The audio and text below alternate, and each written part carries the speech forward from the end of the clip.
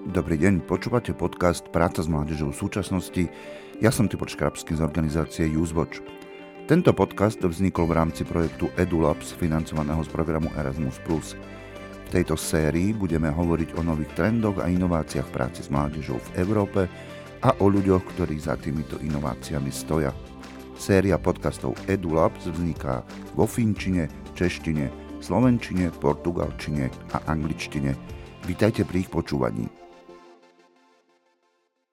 Táto epizóda bude venovaná využitiu virtuálnej reality v práci s mládežou alebo v vzdelávacom procese a práve preto sme si pozvali medzi nás Mikuláša Štubňu z organizácie SPOSA. Miki, vitaj. Ahoj, ďakujem. A predtým, ako prejdeme k veci, skús nám niečo povedať viac o organizácii, ktorej pôsobíš, čomu sa venujete a aké sú vaše cieľové skupiny. Áno. Organizácia sa volá SPOSA, to je skratkou Spoločnosť na pomoc osobám s autizmom. Je to rodičovská organizácia, ktorá pôsobí na celom Slovensku, má asi 24 organizačných jednotiek. Ja pomáham tej bratislavskej ako dobrovoľník. Cieľom organizácie je vlastne zlepšovať život ľuďom s autizmom a ich rodinám.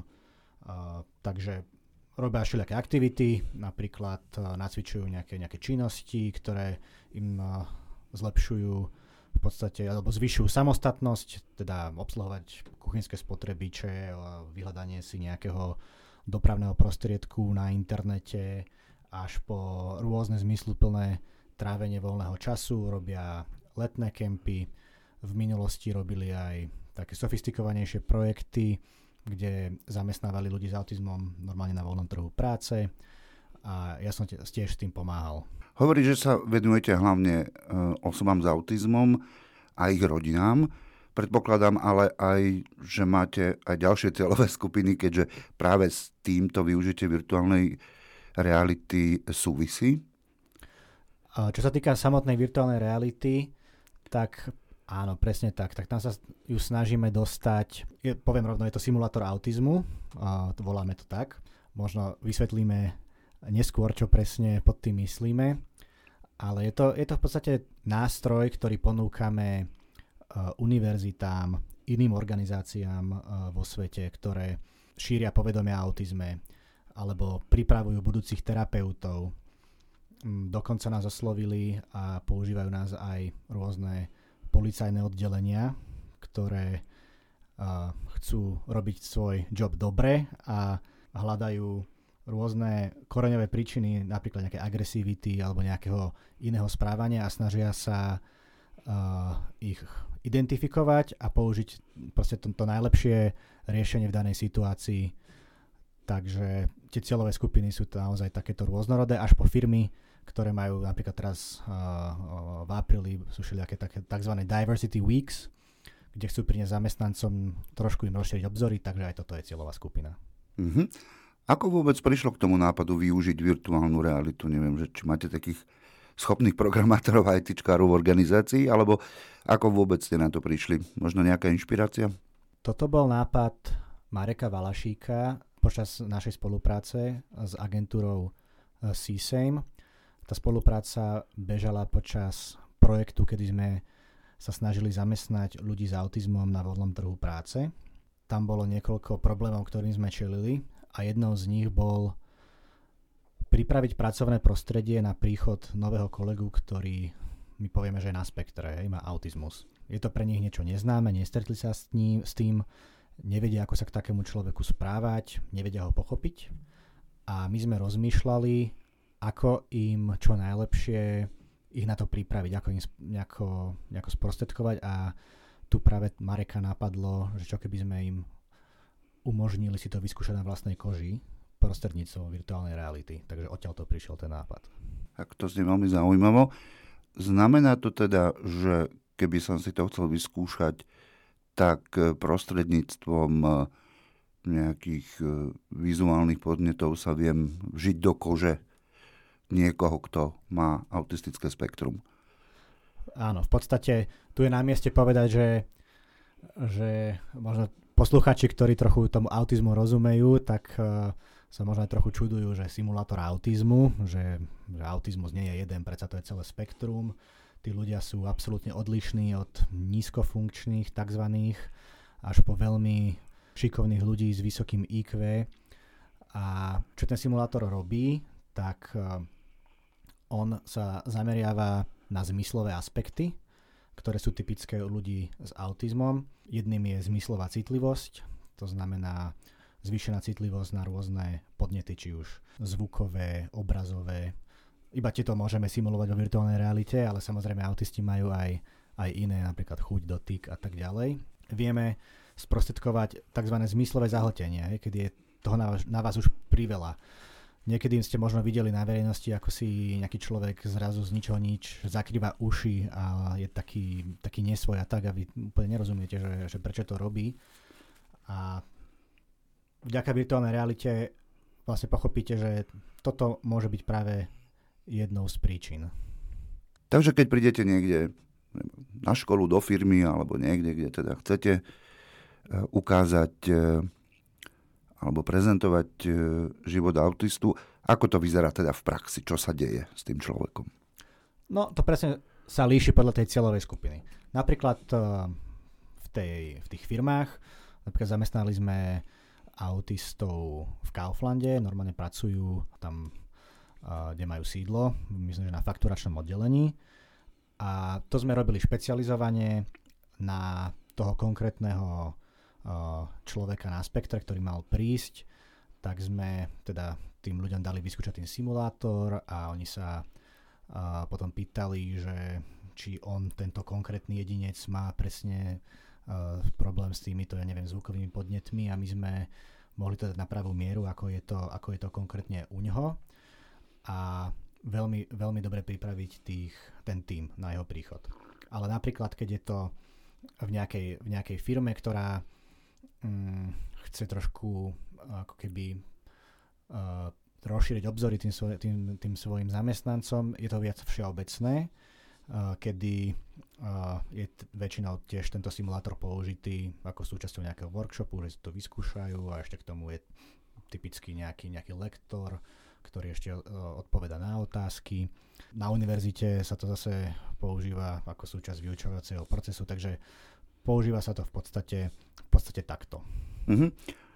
Akoby univerzálne, hej? Že viete potom pracovať s tými ľuďmi na základe toho, čo im chcete vysvetliť a povedať. Zdá sa mi to ako úžasný systém na citlivovanie, keď to beriem tak vo všeobecnosti, vôbec ľudí na to, aké sú možno potreby alebo s čím sa stretávajú ľudia s autizmom.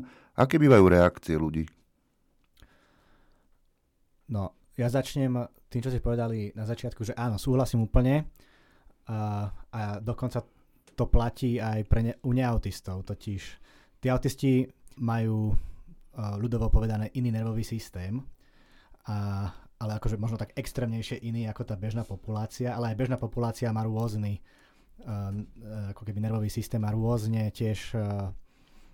intenzívne vnímate podnety. Takže prvá vec je, že si uvedomíte, že ľudia nevnímajú svet ako vy. Aspoň teda nie všetci. Takže to je prvá vec k tomu citlivovaniu. A tá druhá otázka bola ešte raz? Druhá otázka bola o tom, ako ľudia potom reagujú a s akými reakciami sa stretávate.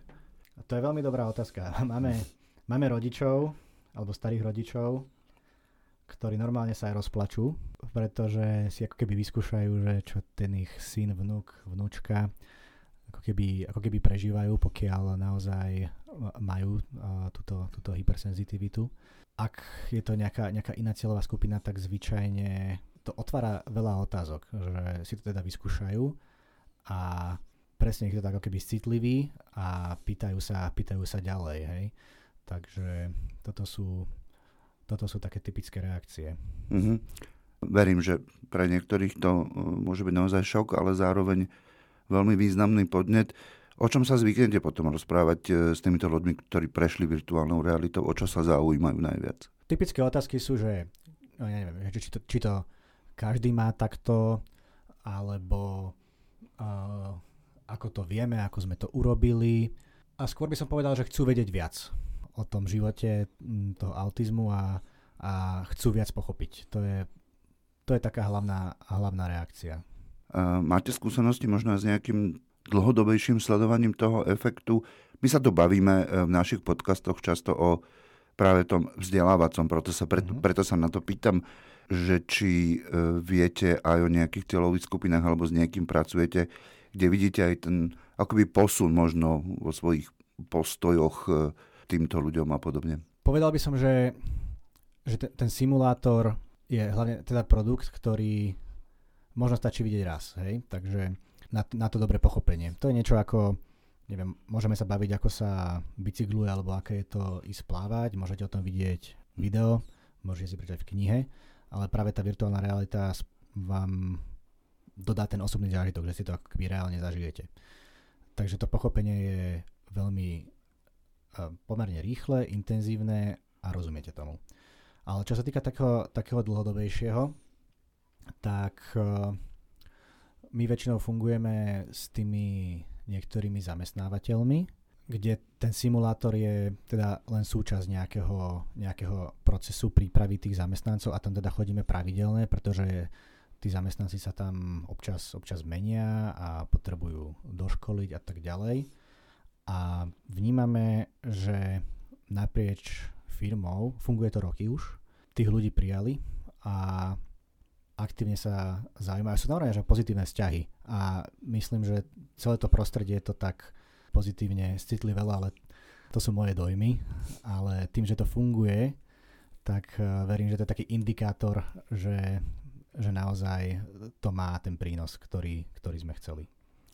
Verím tomu, že nakoniec vo vzdelávaní máme rôzne metódy a techniky, ako sú napríklad rolové hry, simulácie, kde sa snažíme toho človeka dať do isté role, aby si prežil to, čo ten iný človek prežíva. Takže určite si viem predstaviť, že práve toto je ten podstatný moment, ktorý si ľudia z toho zoberú, aby minimálne začali rozmýšľať o tom, ako svet vidia iní a to nás vedie k väčšej akceptácii. Áno, ale ako nemeriame to v tom konkrétnom prostredí nejakou metodou alebo nejakou dotazníkovou formou alebo nekvantifikujeme to. Skôr sa zameriavame na ten výsledok, aby tá integrácia toho človeka na spektre do toho prostredia fungovala a keď funguje, to je pre nás dôležité. Ja už tak počujem myšlienky našich poslucháčov, hlavne tí, ktorí pracujú s mladými ľuďmi a určite si hovoria aj to, že by to bol výborný nástroj práve na prácu s mladými ľuďmi, kde by sme im mohli týmto prostredníctvom dať takýto zážitok a potom následne s nimi diskutovať, rozoberať veci a otvárať otázky, napríklad ohľadom inakosti, možno vo všeobecnosti, nie len vo vzťahu k ľuďom s autizmom. Koľko taký proces trvá napríklad, keby sme chceli využiť takéto niečo aj pri práci s mladými ľuďmi? Pýtate sa, ako môžu prísť k tomuto simulátoru, ako si ho môžu vyskúšať, ako ho môžu použiť napríklad, pre svoje potreby? Ak je taká možnosť? Áno. Tak máme web stránku autizmity.com, kde sa človek dozvie viac o tom samotnom nástroji. Môže tam požiadať úplne ktokoľvek o bezplatnú verziu, aby si to vyskúšal. A inak mimochodom je to komerčný produkt. Ja som sa teda rozhodol, že z toho spravím komerčný produkt, pretože mi bolo ľúto to len tak nechať v podstate raz to vyvinúť pre nejaký projekt a nechať to len tak. Ale fungujeme tak, že vždy dávame nejakú bezplatnú verziu, aby ten človek, tá organizácia si to mohla vyskúšať, ako sa im to hodí pre ten svoj účel a predtým, ako sa rozhodne, že by si to chceli kúpiť. A teraz to je jedno, či na týždeň, lebo to potrebujú iba na nejakú akciu alebo na rok. Robíme to s každým individuálne. Takže stačí napísať a my vám pošleme v podstate mailom tú bezplatnú verziu. Musíte mať samozrejme ale okuliár na virtuálnu realitu, ktoré konkrétne, to sa dozviete na webe. Takže je to veľmi jednoduché. Napíšete, odpovedáme rýchlo, doručíme. Presne to som sa chcel opýtať, pretože predpokladám, že mnohí by do toho išli a vyskúšali a možno, tak ako hovoríš, prispôsobili to tým svojim potrebám po dohode s vami. My v našich podcastoch sa venujeme rôznym inováciám, či už teda v neziskových organizáciách, vo vzdelávacom procese, v práci s mládežou. Toto nepochybne inovačná technika je. Prečo ty, alebo možno vaša organizácia si myslíte, že potrebujeme takéto typy metód a techník zaviesť do praxe a využiť to, čo nám aj technológie prinášajú? Podľa mňa je podstatný cieľ, že nepoužívame technológie len preto, aby sme používali technológie, ale práve, ako som už hovoril skôr, že proste za nás sme sa zamýšľali nad tým, ako urobiť ten proces inklúzie úspešným, a dnešný svet ponúka mnoho vecí, ako to urobiť, a my sme sa rozhodli pre virtuálnu realitu a ukázalo sa, že to veľmi dobre funguje. Povedal by som, že všeobecne je podstatné rozmýšľať a hľadať spôsoby, ako niečo robiť lepšie. A toto považujem za inováciu. To nemusí byť nutne nejaká veľká vec, že vy vytvoríte naprogramujete nejaký super komplikovaný produkt alebo niečo, ale to sú aj drobné veci v procese, ktoré môžete urobiť aj v samotnej metodológii, v niečom, študujete, ako funguje, ľudská myseľ, ako funguje vzdelávanie, a zamyslite sa, ako to urobiť pre tie vaše potreby. Aj toto ja považujem za inováciu. Myslím si, že svet sa nehybe bez toho, aby boli inovácie. Možno v tom biznis svete je taký možno najúspešnejší manažer, volá sa Jack Welch, on manažoval General Electric, a v jednom dokumente o amerických kapitalistoch povedal, to som si zapamätal, že if you don't have innovation, you don't have a company. Že ak teda neinovujete, tak zrejme o tú firma postupne zanikne. Takže možno práve v tých organizáciách nefunguje až tak kruto, ale tá inovácia je podľa mňa úplne kľúčový nejaký poháňač dopredu progresu. Som rád, že to hovoríš, lebo naozaj to nie je o technológiách. V našej sérii podcastov sme mali hostí, ktorí rozprávali napríklad o duševnom zdraví a ako sa rozprávajú s mladými ľuďmi o duševnom zdraví, a tá inovácia je v tom, ako to robia, hoci sa len s nimi rozprávajú. Takže určite tie inovácie neprináša len technika, ale aj spôsoby, akými meníme svoje zaužívané procesy a zvyky. Súhlas, presne tak, ako určite. Aj zamyslieť sa, že ako ten tím môže byť výkonnejší, a viem si predstaviť, že to duševné zdravie môže byť práve nejakou jednou z kľúčových vecí. Takže ak sa na to nepracuje v tíme a pomaly sa začne, tak napríklad ja to tiež považujem za inováciu. Tak na tom sa zhodneme. Povedz nám, aké máte ešte plány na ďalšie obdobie, možno aj v súvislosti tým, čo robíte vo virtuálnej realite, ale možno všeobecne kam budú smerovať kroky vašej organizácie na najbližšie obdobie. Čo sa týka virtuálnej reality, tak teraz máme taký reštart po korone, pretože ten náš nástroj sa väčšinou používal či už v triede, na workshopoch a tak, čiže počas fyzickej prítomnosti, čo nebolo možné 3 roky, tak momentálne sa snažíme dostať ten simulátor viacej hlavne na univerzity. A to je pre nás dôležité, pretože oni pripravujú práve budúcich psychológov, lekárov, terapeutov a tak ďalej. A to je teda naša nejaká primárna cieľová skupina, na ktorú sa sústredíme, ale oslovujú nás aj firmy. A veľa firiem nás oslovuje v zahraničí, hlavne takých väčších korporátov, napríklad farmafirmy, ktoré jednoducho počas tých Diversity Weeks to ponúkajú svojim študentom, takže tam je kľúčové pre nás rozšíriť viacej ten simulátor do sveta. A čo sa týka organizácie, tak tam aktuálne sa pripravuje letný kemp, ktorý je pre rodiny s autistickým členom.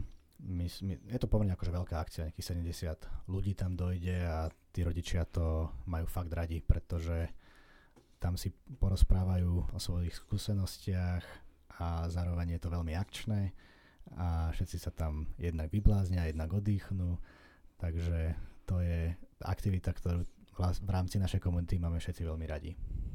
Výborne, tak držíme palce a Prajeme všetko najlepšie kolegyniam, kolegom, vašim rodinám. Sme radi, že si tu mohol dnes s nami byť. Ďakujeme pekne. Ďakujem aj ja. Dnes sme sa rozprávali s Mikim Štubňom o využití virtuálnej reality vo vzdelávaní a pri práci s mládežou. Na vás sa tešíme pri počúvaní ďalších podcastov o inovačných metodách a technikách, ktoré môžete nájsť v rámci nášho projektu EduLabs. Do počutia. Tento podcast pripravila organizácia UseWatch pre medzinárodný projekt EduLabs, financovaný z programu Erasmus+. Partnermi projektu EduLabs sú UseWatch za Slovensko, ANEV z Českej republiky, Tým Majš z Portugalska a Univerzita aplikovaných vied vo Fínsku. Podcast redigoval Matý Mihaľko, technickú produkciu zabezpečil Výskumný ústav detskej psychológie a patopsychológie. Tešíme sa na vás pri počúvaní ďalších podcastov v rámci nášho projektu.